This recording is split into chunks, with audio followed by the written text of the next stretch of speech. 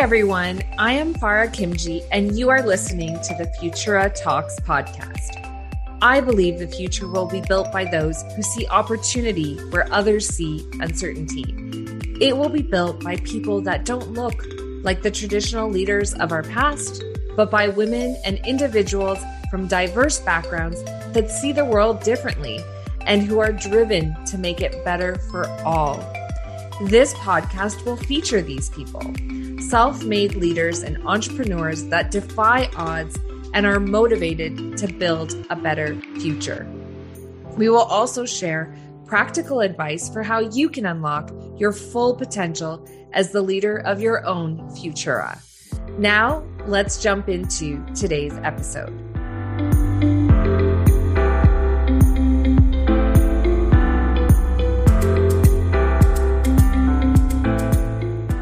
Hello, everyone, and welcome to this week's episode of Futura Talks. Joining us on the podcast this week is Nadia Ladak. Nadia is the co-founder and CEO of Marlo, a menstrual health brand that has created the first ever lubricated tampon. She led the team's fundraising strategy and raised $500,000 from investors and received $250,000 in non-dilutive grants. The brand is going viral on TikTok with over 50 million views and has been featured in Global News, Canadian Living, Vancouver Sun, The Kit, and more. Beyond the product, the team is taking a community-driven approach to reduce the stigma around menstrual health through education and conversations. Nadia recently traveled to Germany to speak on a panel about women entrepreneurship at the G20 Young Entrepreneur Summit. She has been recognized as one of Canada's top 30 under 30 by Bay Street Bull and as one of the top 29 women leading the modern menstrual movement by Girl Boss. She is on the Startup Women Advocacy Network at Startup Canada, where she speaks with government leaders to advocate for women and youth entrepreneurs.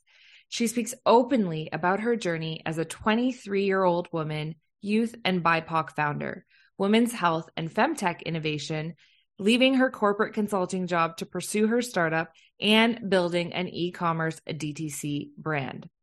Nadia is committed to giving back to her community through her role as a member of the National Strategic Planning Committee at Girl Guides and as a mentor for Junior Achievement, where she provides coaching to high school students as they start their own small businesses.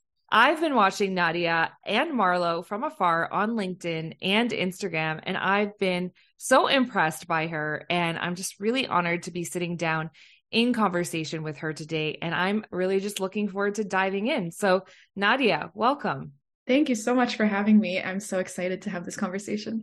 Yeah. So before we dive into all the impressive things that you're doing at Marlo, I'd like to take things back and I want to learn about young Nadia. So tell us a little, you're young now, but younger Nadia. So tell us about your upbringing and, what you were like as a child and what you aspired to be when you grew up.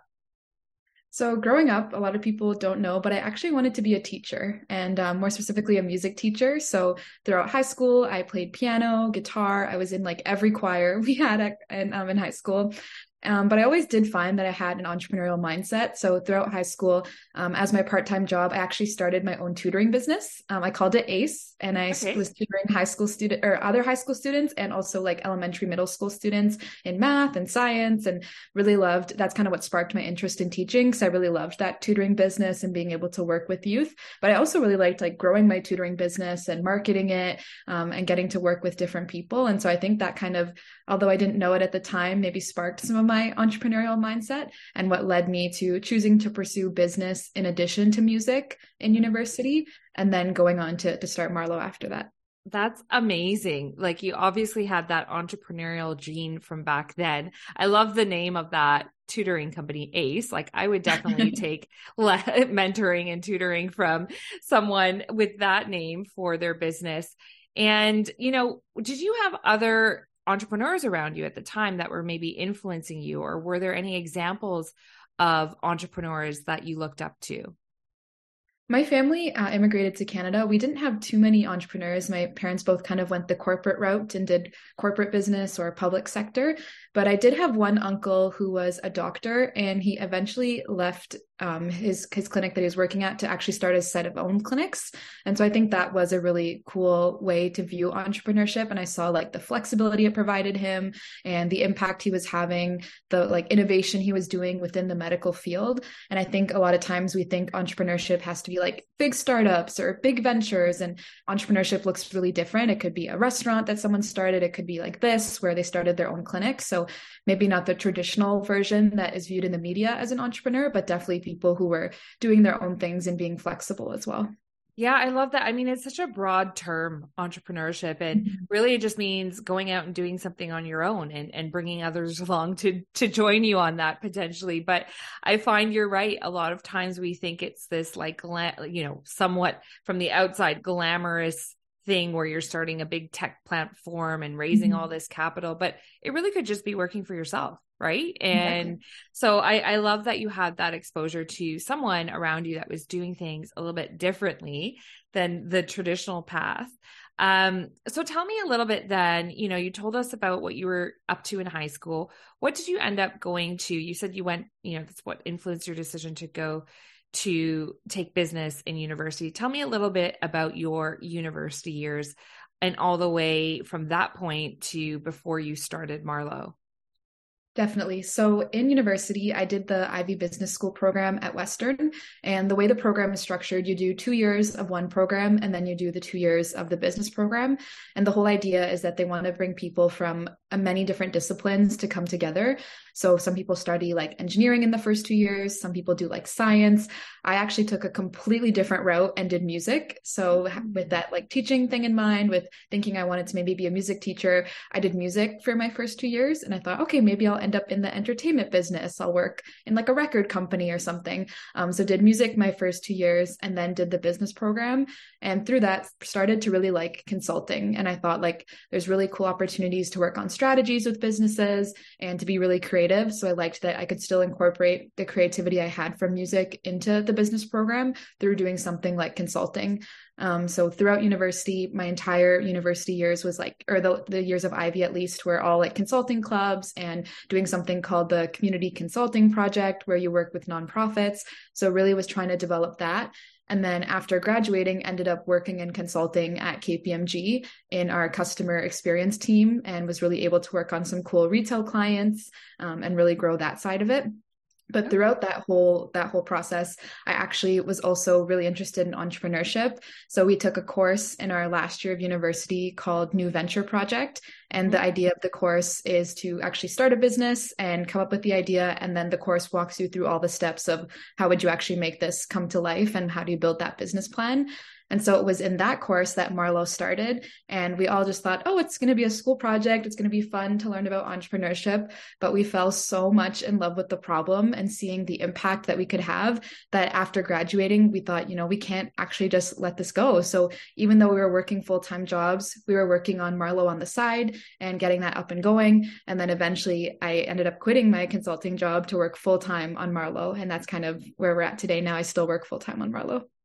Oh my gosh, I love so much of this story because I can relate to it. I did a business undergrad. I didn't actually have an entrepreneurship class in my undergrad. This was back in I graduated in 2006. So I'm kind of dating myself here. But then I went on a few years later to do my MBA, and we had a similar course like this New Venture Project. And I still think about the business that I started in that course. But like you said, 90% of the people, actually probably closer to 100% of the people, don't actually go on and launch that business. It's not very common.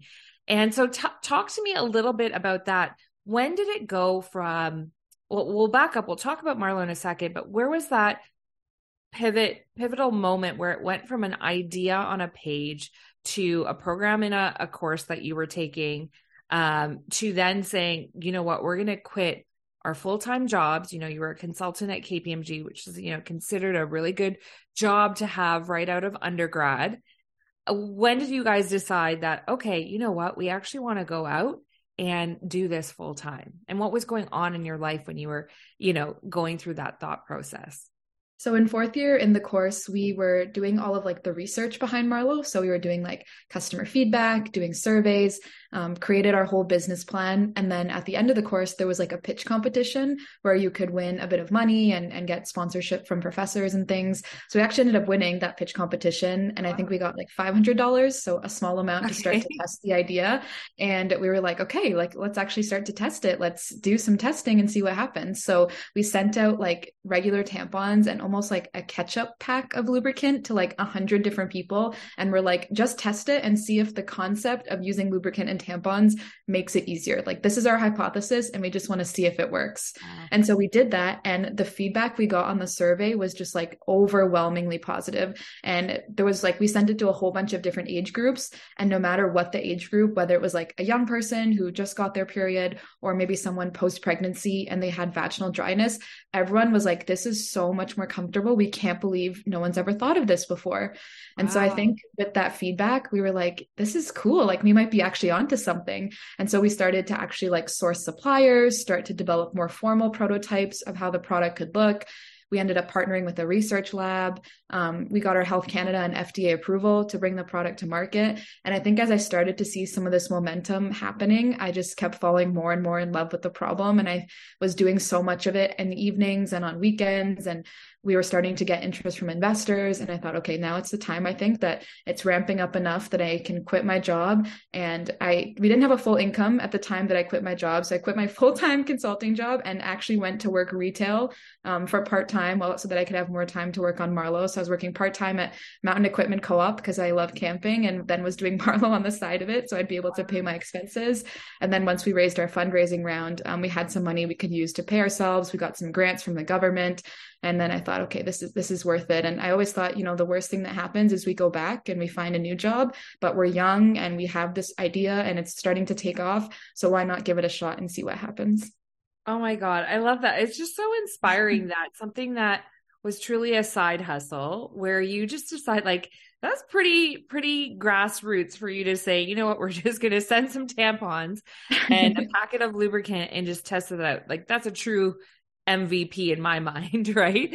Of just getting something out there. But the key, I always tell people, because I do work with a lot of startups, is the quicker you can get something out there, the quicker you can get feedback.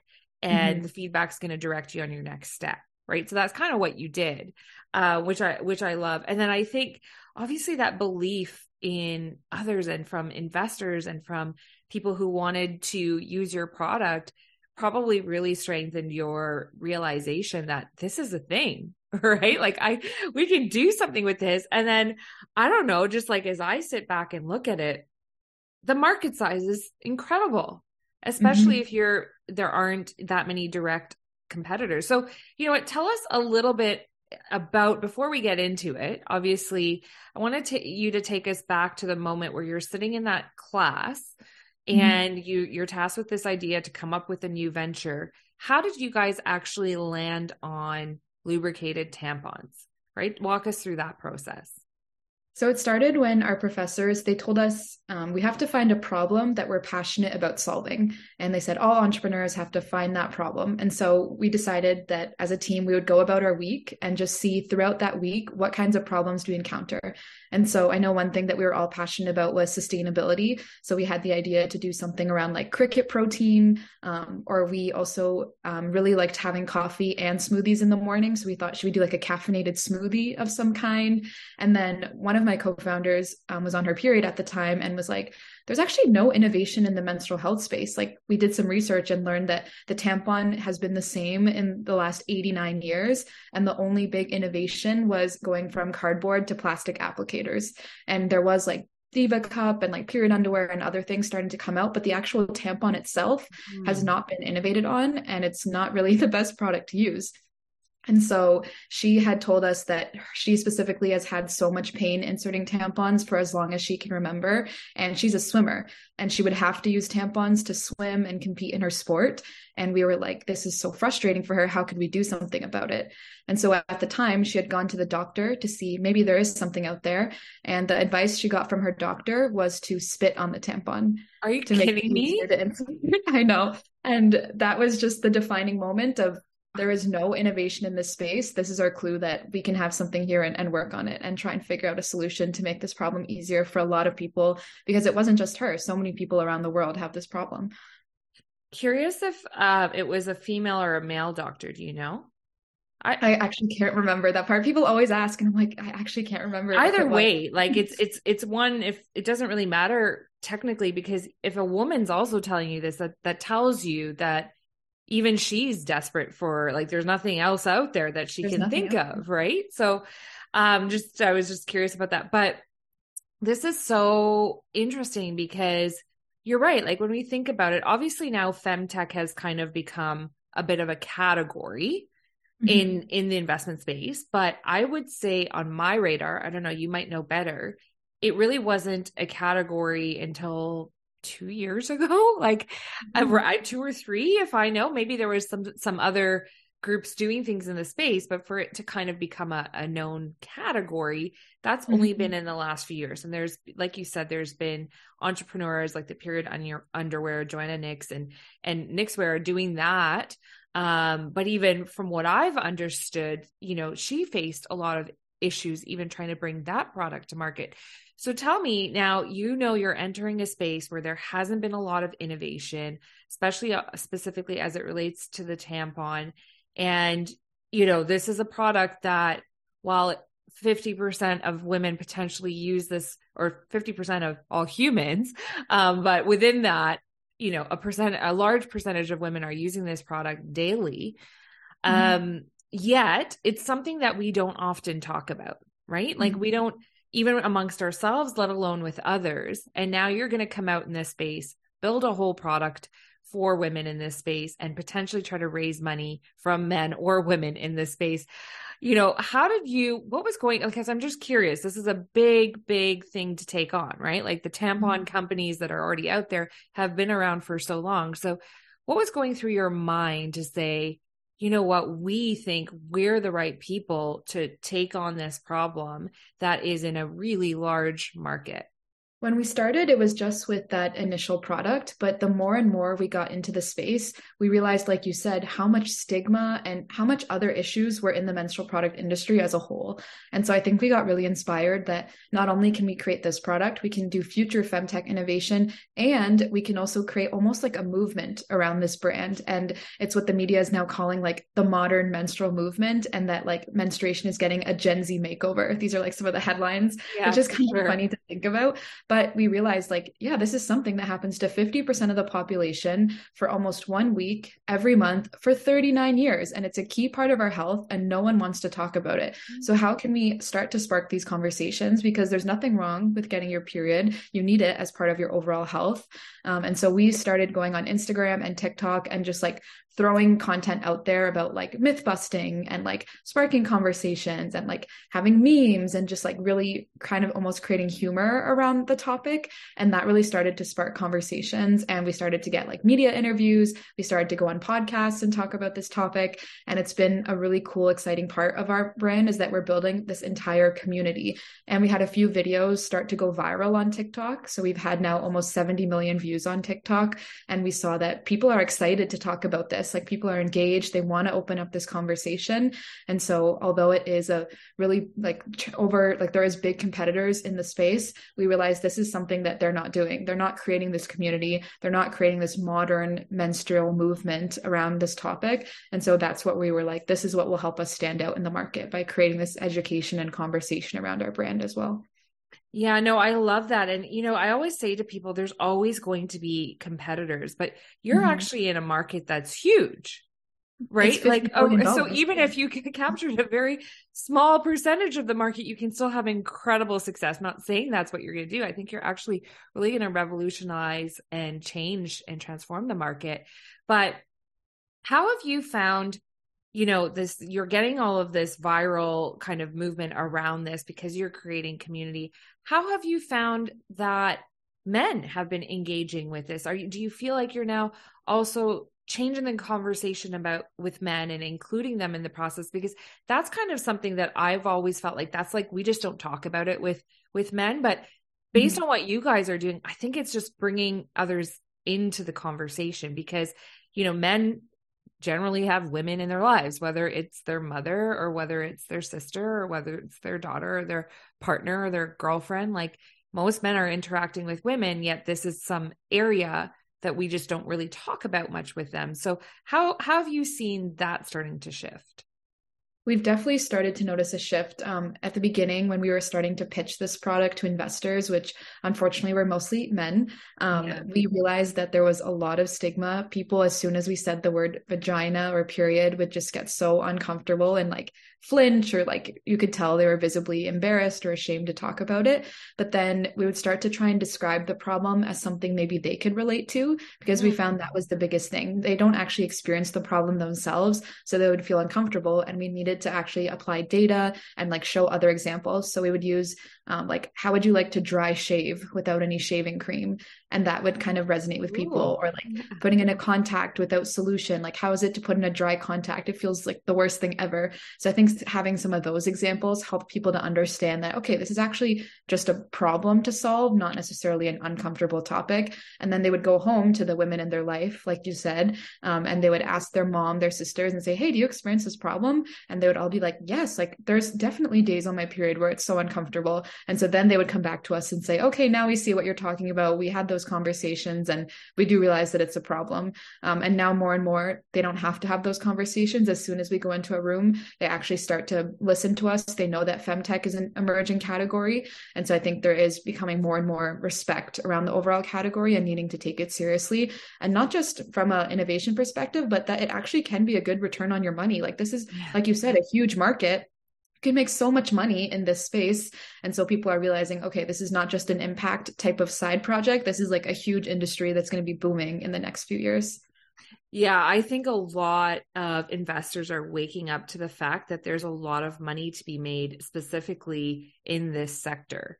Especially because it's been an ignored sector, yet, it affects 50% of the population. So that is a huge market size. So if you just look at it from a straight up business perspective, it's almost, what's the word? Naive to not be, or like stupid really to not want to be a part of this, right? Just from a money perspective. So how, like you said, those initial conversations were maybe, the reception wasn't great. How have you found over the couple of years that you've now been at this, that's changing? And, how have you dealt with any of the challenges that you maybe had faced initially when you were trying to raise capital? Just challenges generally that any startup faces, regardless of the product that they're selling. How have you navigated some of those investor challenges or raising capital challenges?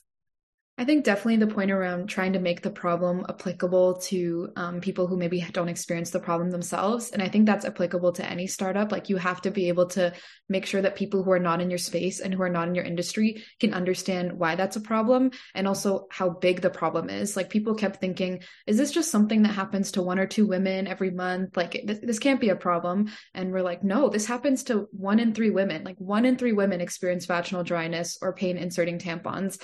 And so I think showing how big the problem is also really helped us to overcome a lot of those early objections of people questioning whether or not it's really a problem. And then I think more generally around raising capital, I think a lot of times people jump to the conclusion that we have to get venture right away, or we have to get angel investment. And I think we've been so successful in getting like non-dilutive funding as well, whether that be through pitch competitions or grants. Like a lot of the major banks have grants that you can apply for, especially for women entrepreneurs or people of color. So I think that has been really helpful for us too, is knowing, okay, we have these angel investors and we have sources on that side, but there's also equally just as much on the non-dilutive side that we can use to grow our business and then give up less ownership of the business as well. Yeah, I think that's really smart because obviously raising capital sounds really sexy, but people sometimes forget that you're giving up ownership of your company every time you do that, right? So every round you're diluting and diluting and diluting. So there's obviously that. Now, are you guys in a revenue generating position now with your product? Are there sales coming in? I can see that I can probably order some tampons. So how's the business and operation side of things going to really start to scale the company? Yes, the product is available on the website. Our website's wearemarlow.com if anyone is interested in checking it out. And you can purchase the product one time to try, or we also offer a subscription. So part of that was people were complaining that every time at the last minute, they would forget to restock tampons and they would run to the shoppers or run to CVS and have to try and buy tampons last minute when they already had started their period. So our subscription model is like perfectly timed with your cycle to make sure that you don't have to worry about that. So we also offer the subscription model. And we're also starting to enter into some retailers. So we're on well.ca, the online health and wellness marketplace. We're in a bunch of gyms, especially in Toronto around like Sweat and Tonic. In New York, we're in a few gyms. And now we're really starting to talk to distributors and brokers to kind of grow to the next step of retail, which is really exciting as well. So yeah, it is on the market. And a lot of our community finds out about us through TikTok, through Instagram, through like our blog content, through influencers. So we're really just focused right now on like marketing, sales, and building up the brand. Oh my gosh, it's so exciting because like when you just said the subscription thing, it's like, what? This is the one business that should have always been a subscription. Right. Like I have right. If you think about it, it's the most recurring platform. So the recurring revenue from that, it just makes sense. And we have all of these D2C brands delivering things to people by subscription, supplements, protein powder. I get my kitty litter delivered on subscription. Like, how has that not already happened? And maybe some people are setting that up for themselves on Amazon or something. But other than that, like that's brilliant. Yet we just always think, oh, we just got to go to Shoppers and pick this up. And maybe you're like you said, don't have any on hand. So brilliant there.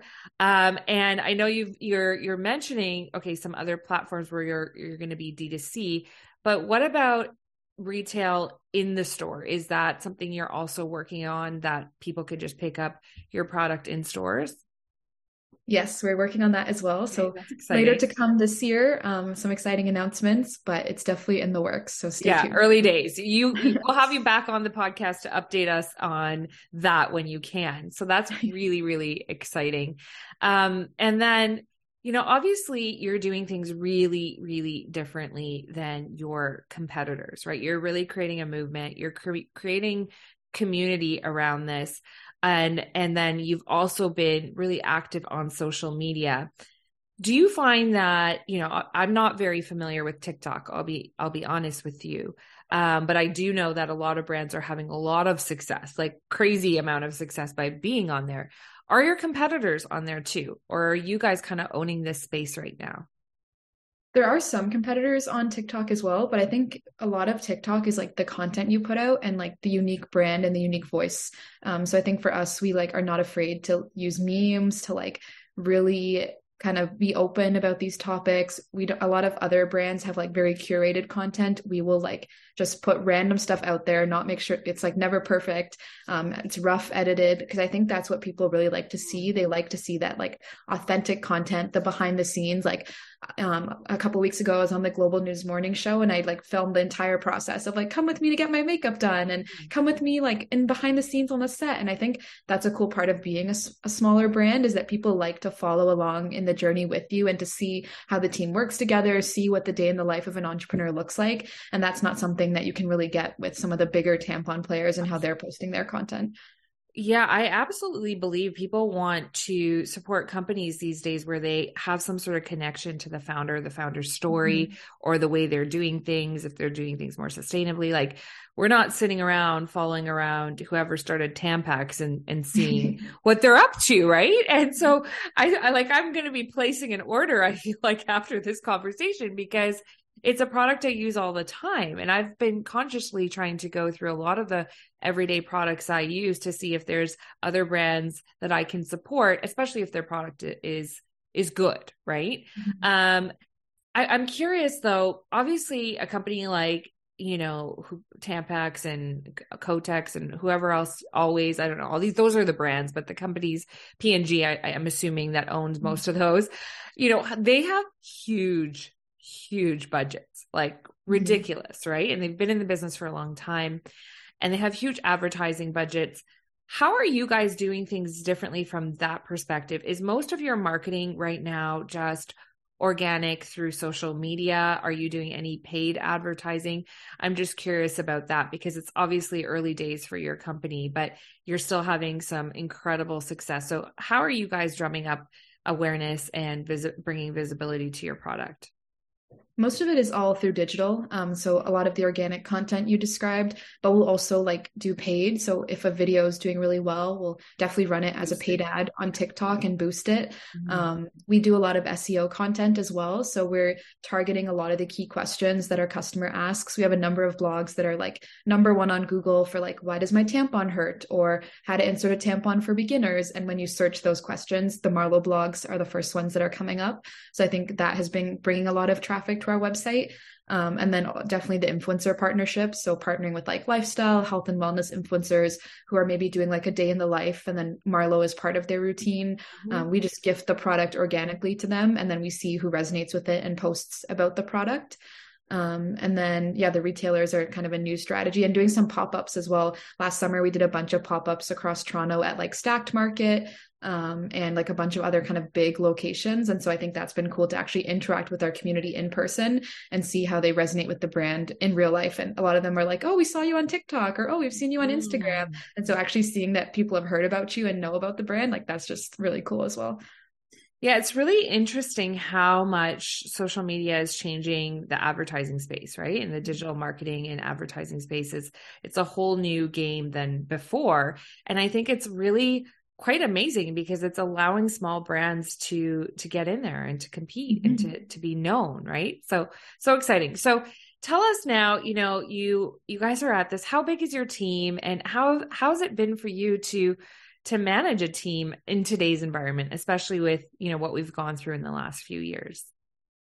There's 4 of us on the team. And then we have a content creator. Her name is Asia, and she manages our TikTok, and she's been growing that community incredibly. So she's amazing. And then, the 4 co-founders, we all have different roles in the company, whether it's finance or marketing or sales. And we all started the Marlo like in COVID. So we knew that we had to work remotely and we're actually from different parts of Canada so that we knew that we'd have to work in like different remote settings and across the country. But I think some things that we try to do is like still foster that culture, even in an online environment. So we have a channel called Marlo Love, and we'll like send things that are like good things that the team has done or good like messages from our community or like shout outs. And I feel like that helps to still maintain the culture. We also send like summaries of our weekends on Monday mornings and like, oh, what's something cool you got up to on the weekend? And people will send a picture of, oh, I went on a hike with my boyfriend, or, oh, I took my dog out here and that was really cool. So I think still trying to find those creative ways. And we'll do like monthly team bonding sessions where we'll do like journaling together, or we'll do a yoga class together, even just like over Zoom. So I think kind of having those options to still bring the team together in that virtual environment as well. No, I love that because, I have a background in commercial real estate. So one of the big debates that's still going on right now is about returning to the office. And I think a lot of people are forgetting that there's a lot of companies that have started in the last 3 years and by default had to be remote and are still growing and having success. And they're finding different ways to connect and kind of learning that maybe an office isn't as central to the way we work. So I loved hearing that perspective of like, this is actually what it's like for a company that started and is growing and scaling during this time and day and age, right? Of what we've just gone through, and that you guys are still having an incredible amount of success with that. So, thank you for sharing that. What would you say? Obviously you're building a company, you started to build a company right in the heart of the pandemic. What would you say outside of that, or maybe part of that has been the biggest challenge that you have faced, personally as a founder, and then also as a company during this time? It actually is related to the pandemic. So before we started Marlo, we didn't realize how much regulation is around this space, and it makes sense because it's something that's going into your body, but we learned that it's a class 2 medical device that is in the same category as like rubber gloves or condoms and has to get approval from Health Canada or FDA to bring a product like this to market. And so we were going through this process during the pandemic, and the timelines were very delayed. I mean, to be fair, they had better things on their hand that they were worried about. And I'm sure vaccines and everything, that's a lot more important than bringing this to market. But it was just things that were supposed to take 2 months, ended up taking 8 months. And when you're a startup and you have a limited budget and you're trying to make ends meet, like that can 1 or 2 months can have a huge impact on your runway and on your timelines.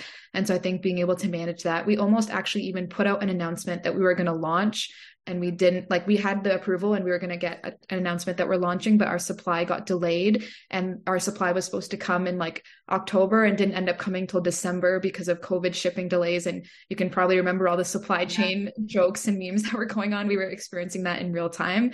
So that was also a challenge of just like things were taking so long, and timeline and shipping and costs were like 3 times what they were before the pandemic to ship things overseas. So it was a huge challenge, but we've got through it. We got the approval. The product's here now. So at least we got through it at the end of it all.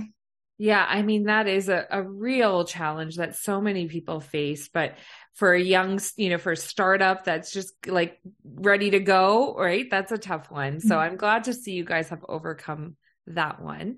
And what about you personally as as an entrepreneur, as a founder? Is there some challenges that you still continue to kind of navigate and deal with in your day-to-day or just overall? I think sometimes a challenge is like the ambiguity of entrepreneurship, but that also is kind of what makes it exciting. On the one hand, like you're doing something from scratch. We're building a brand new category. There's no playbook for how to bring this product to market, and we're learning ourselves. It comes with a lot of accountability and a lot of decision making. And a lot of times we like to say that we have to make decisions with imperfect information, because, in school you have a whole case and everything's there for you to decide what to do. But here we're like doing the research, we're testing, but we don't know how it's going to turn out because we're just kind of making assumptions. We're thinking about how much revenue it'll bring in. We're thinking about how many customers will resonate with that ad. And so that kind of is a challenge of not knowing how something's going to turn out. But that is kind of the most exciting part, is as a startup, you can kind of test a bunch of different things until you find something that works. And sometimes, people are scared it has to be perfect before it gets to market, but you can test 2 or 3 things before you land on the thing that actually works and that helps the brand take off. Yeah, that's a really important thing that you just shared, because a lot of times people don't even bring their ideas to market because of that need to be perfect. And the reality is it never will be. You're always just iterating, right? The next version's coming out and the next version's coming out. And you got to start with like a beta at some point to just get it out there. And that imperfect information that you have, but also the taking that imperfect action, right, is really, really key. I actually have a whole episode on that topic about how imperfect action, when you take it, it actually creates, what it does is it creates impact. And if you look at the first 3 letters of the word imperfect and action, it actually is impact. But that's the greatest thing, that is the benefit of, I got it out there imperfectly, but somehow I've impacted someone, right? I've created some sort of impact, and then I'll keep on that momentum of creating even more impact. But when you just sit and keep that product for yourself and you don't get it out there because you're waiting for it to be perfect, you can't really help anyone, right? You can't impact anyone. So thanks for sharing that. Okay. So you guys are still in your really, really early stages of your business, but what are your plans to continue growing and scaling your business? And where do you see yourself and Marlo in, let's say, the next 5 years? Definitely the retailers is something we want to do, expanding to retailers across Canada and also across the US, because more and more of our customers are now coming from the US, which is really exciting. We want to expand beyond North America into new international markets. I know the UK is something that we get a lot of customer messages saying, when are you shipping to the UK? Please ship to me. So that's definitely on our radar, and just more international markets in general. And then I think beyond that, like when it comes to the 5-year plan, our goal is to really just normalize this whole category of menstrual wellness. And, a lot of times it's called feminine hygiene, and you just have tampons and pads, but we want to make it like wellness. Like, how is this an overall key part of your health? And, people prioritize their physical wellness, whether it's, going to spin or doing workouts, going to the gym, and they prioritize their mental wellness with like therapy or other aspects. They journal, they meditate, but no one has ever really innovated around this reproductive wellness. And there is a lot of femtech innovation happening, but how are we, growing alongside our community? Because maybe now they're getting their period, but then in a few years they'll learn about birth control, and then they'll learn about fertility, and then eventually they'll hit menopause. So how can we grow alongside our community as they navigate all these aspects of reproductive wellness? Oh my gosh, I absolutely love that. I actually have two of my best friends. They're twin sisters, and I went to university with them, and they have their own naturopathic medicine clinic in Durham region. And this is an area that they're focused on is fertility. But one of the topics that they're really talking about that I didn't actually know the term, and I think I'm maybe approaching that period as I'm turning 40 soon, is perimenopause. It's sort of that period between, fully menstruating and being in full on menopause.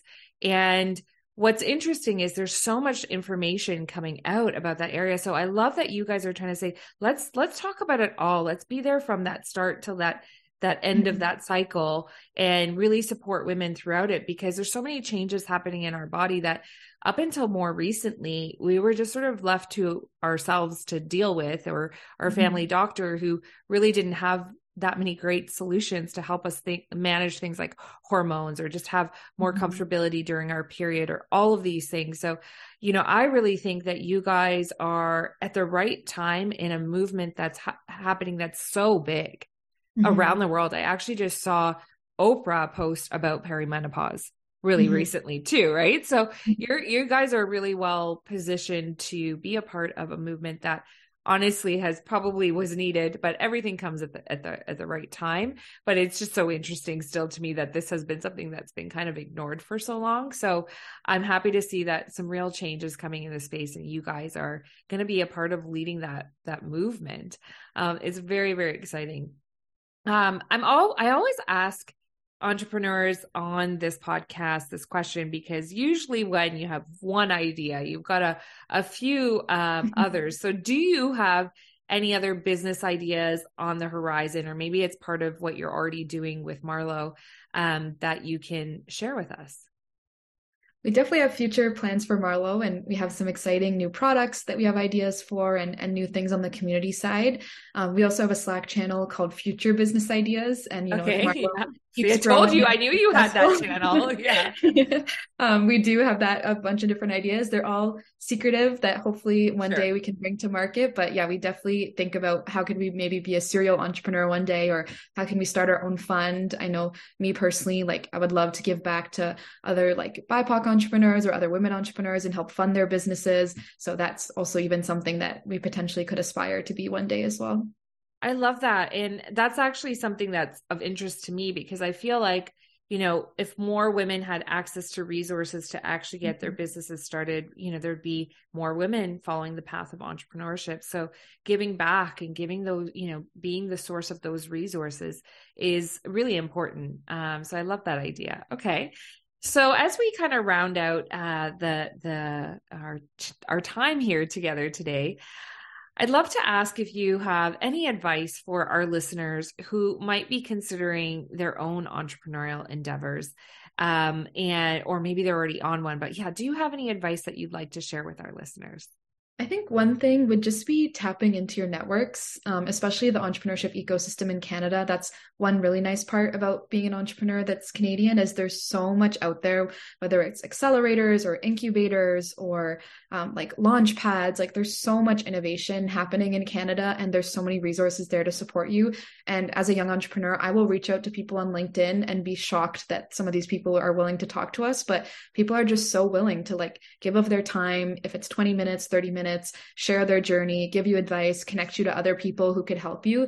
So I think if you have an idea that you're interested in, like find the people in your space who are leaders in it and who are growing their businesses, and just have, a 15, 20-minute chat with with them, see what you can learn, and then try and apply to some of these programs as well, because that has been so crucial in our journey of, we did Next 36, we did League of Innovators, we had a DMZ grant, like so much stuff has helped us get to where we're at today. And I think we should definitely be taking advantage of that as Canadians. Yeah, there is an incredible amount of support now for entrepreneurs that is out there. And I absolutely believe that, when you're in those communities, it just inspires you even more, right? And because entrepreneurship can be a lonely journey sometimes, especially in the initial stages. So you have to kind of create your community. So that's really great advice to say, A, reach out to people that you can learn from, and B, join these groups, right? Apply for these grants. Be a part of these accelerator programs and other hubs that are surrounding entrepreneurs, because even here in Canada, like there's so many, right? Exactly. Yeah, that's awesome. Okay. So I always like to ask a question at the end. And for 2023, I've decided that I'm going to actually ask one random question to each of my guests, because before I used to ask the same questions, so they could prepare. So this time I'm going to ask you, do you have an item on your bucket list that you would, that you want to share with us? Ooh, yes. I love to travel and I love being outdoors, and I've really loved starting to combine the two, like doing hiking abroad and like long trips. So one thing that I want to do next year that me and my boyfriend have been talking about is climbing Mount Kilimanjaro. I think that is something really exciting that we're hoping we can do. I'd also love in the future to like do a bike trip in Italy, hike the Camino Trail, just like stuff like that is really exciting to me, to be outdoors and travel and experience the world. Oh my gosh, so amazing. Well, I hope you get to check all of those off. And, as we round out here, how can our listeners learn more about you and about Marlowe and engage with you guys online? And we'll be sure to add all of that information to our show notes. Perfect. Our website is wearemarlowe.com. So if you want to check out our story, check out the product and purchase it, you can check out our website. Our TikTok is at wearemarlowe and our Instagram is at Marlowe. If you want to kind of see the social media side and the content and, everything from what color should your period blood be to the step-by-step guide to insert a tampon, all of that is on our social media. And I also post a lot of my behind the scenes journey on my LinkedIn and on my Instagram at Nadia_Ladak. So if you want to follow along behind the scenes of what it's like being a founder and the day in the life, then definitely follow some of my channels as well. Awesome. I love that. Well, I am going to go and check out your website and maybe I'll place an order. I'm going to try this out. So you've got me really excited. Thank you so much, Nadia, for being here today. I can't wait to see what else you guys do in this space. I will definitely be watching. So thank you again. No, thank you so much for having me. It was so exciting to be here.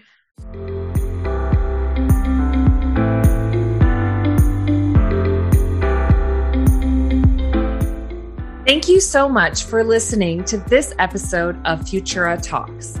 I hope it has left you inspired and motivated to pursue your dreams, find your calling, and follow your heart in your life and business. If you enjoyed this conversation, it would mean so much to me if you would consider leaving a review, and better yet, sharing this episode with someone who will be inspired to start building their own Futura. Be sure to subscribe so you don't miss an episode, and I will see you next week.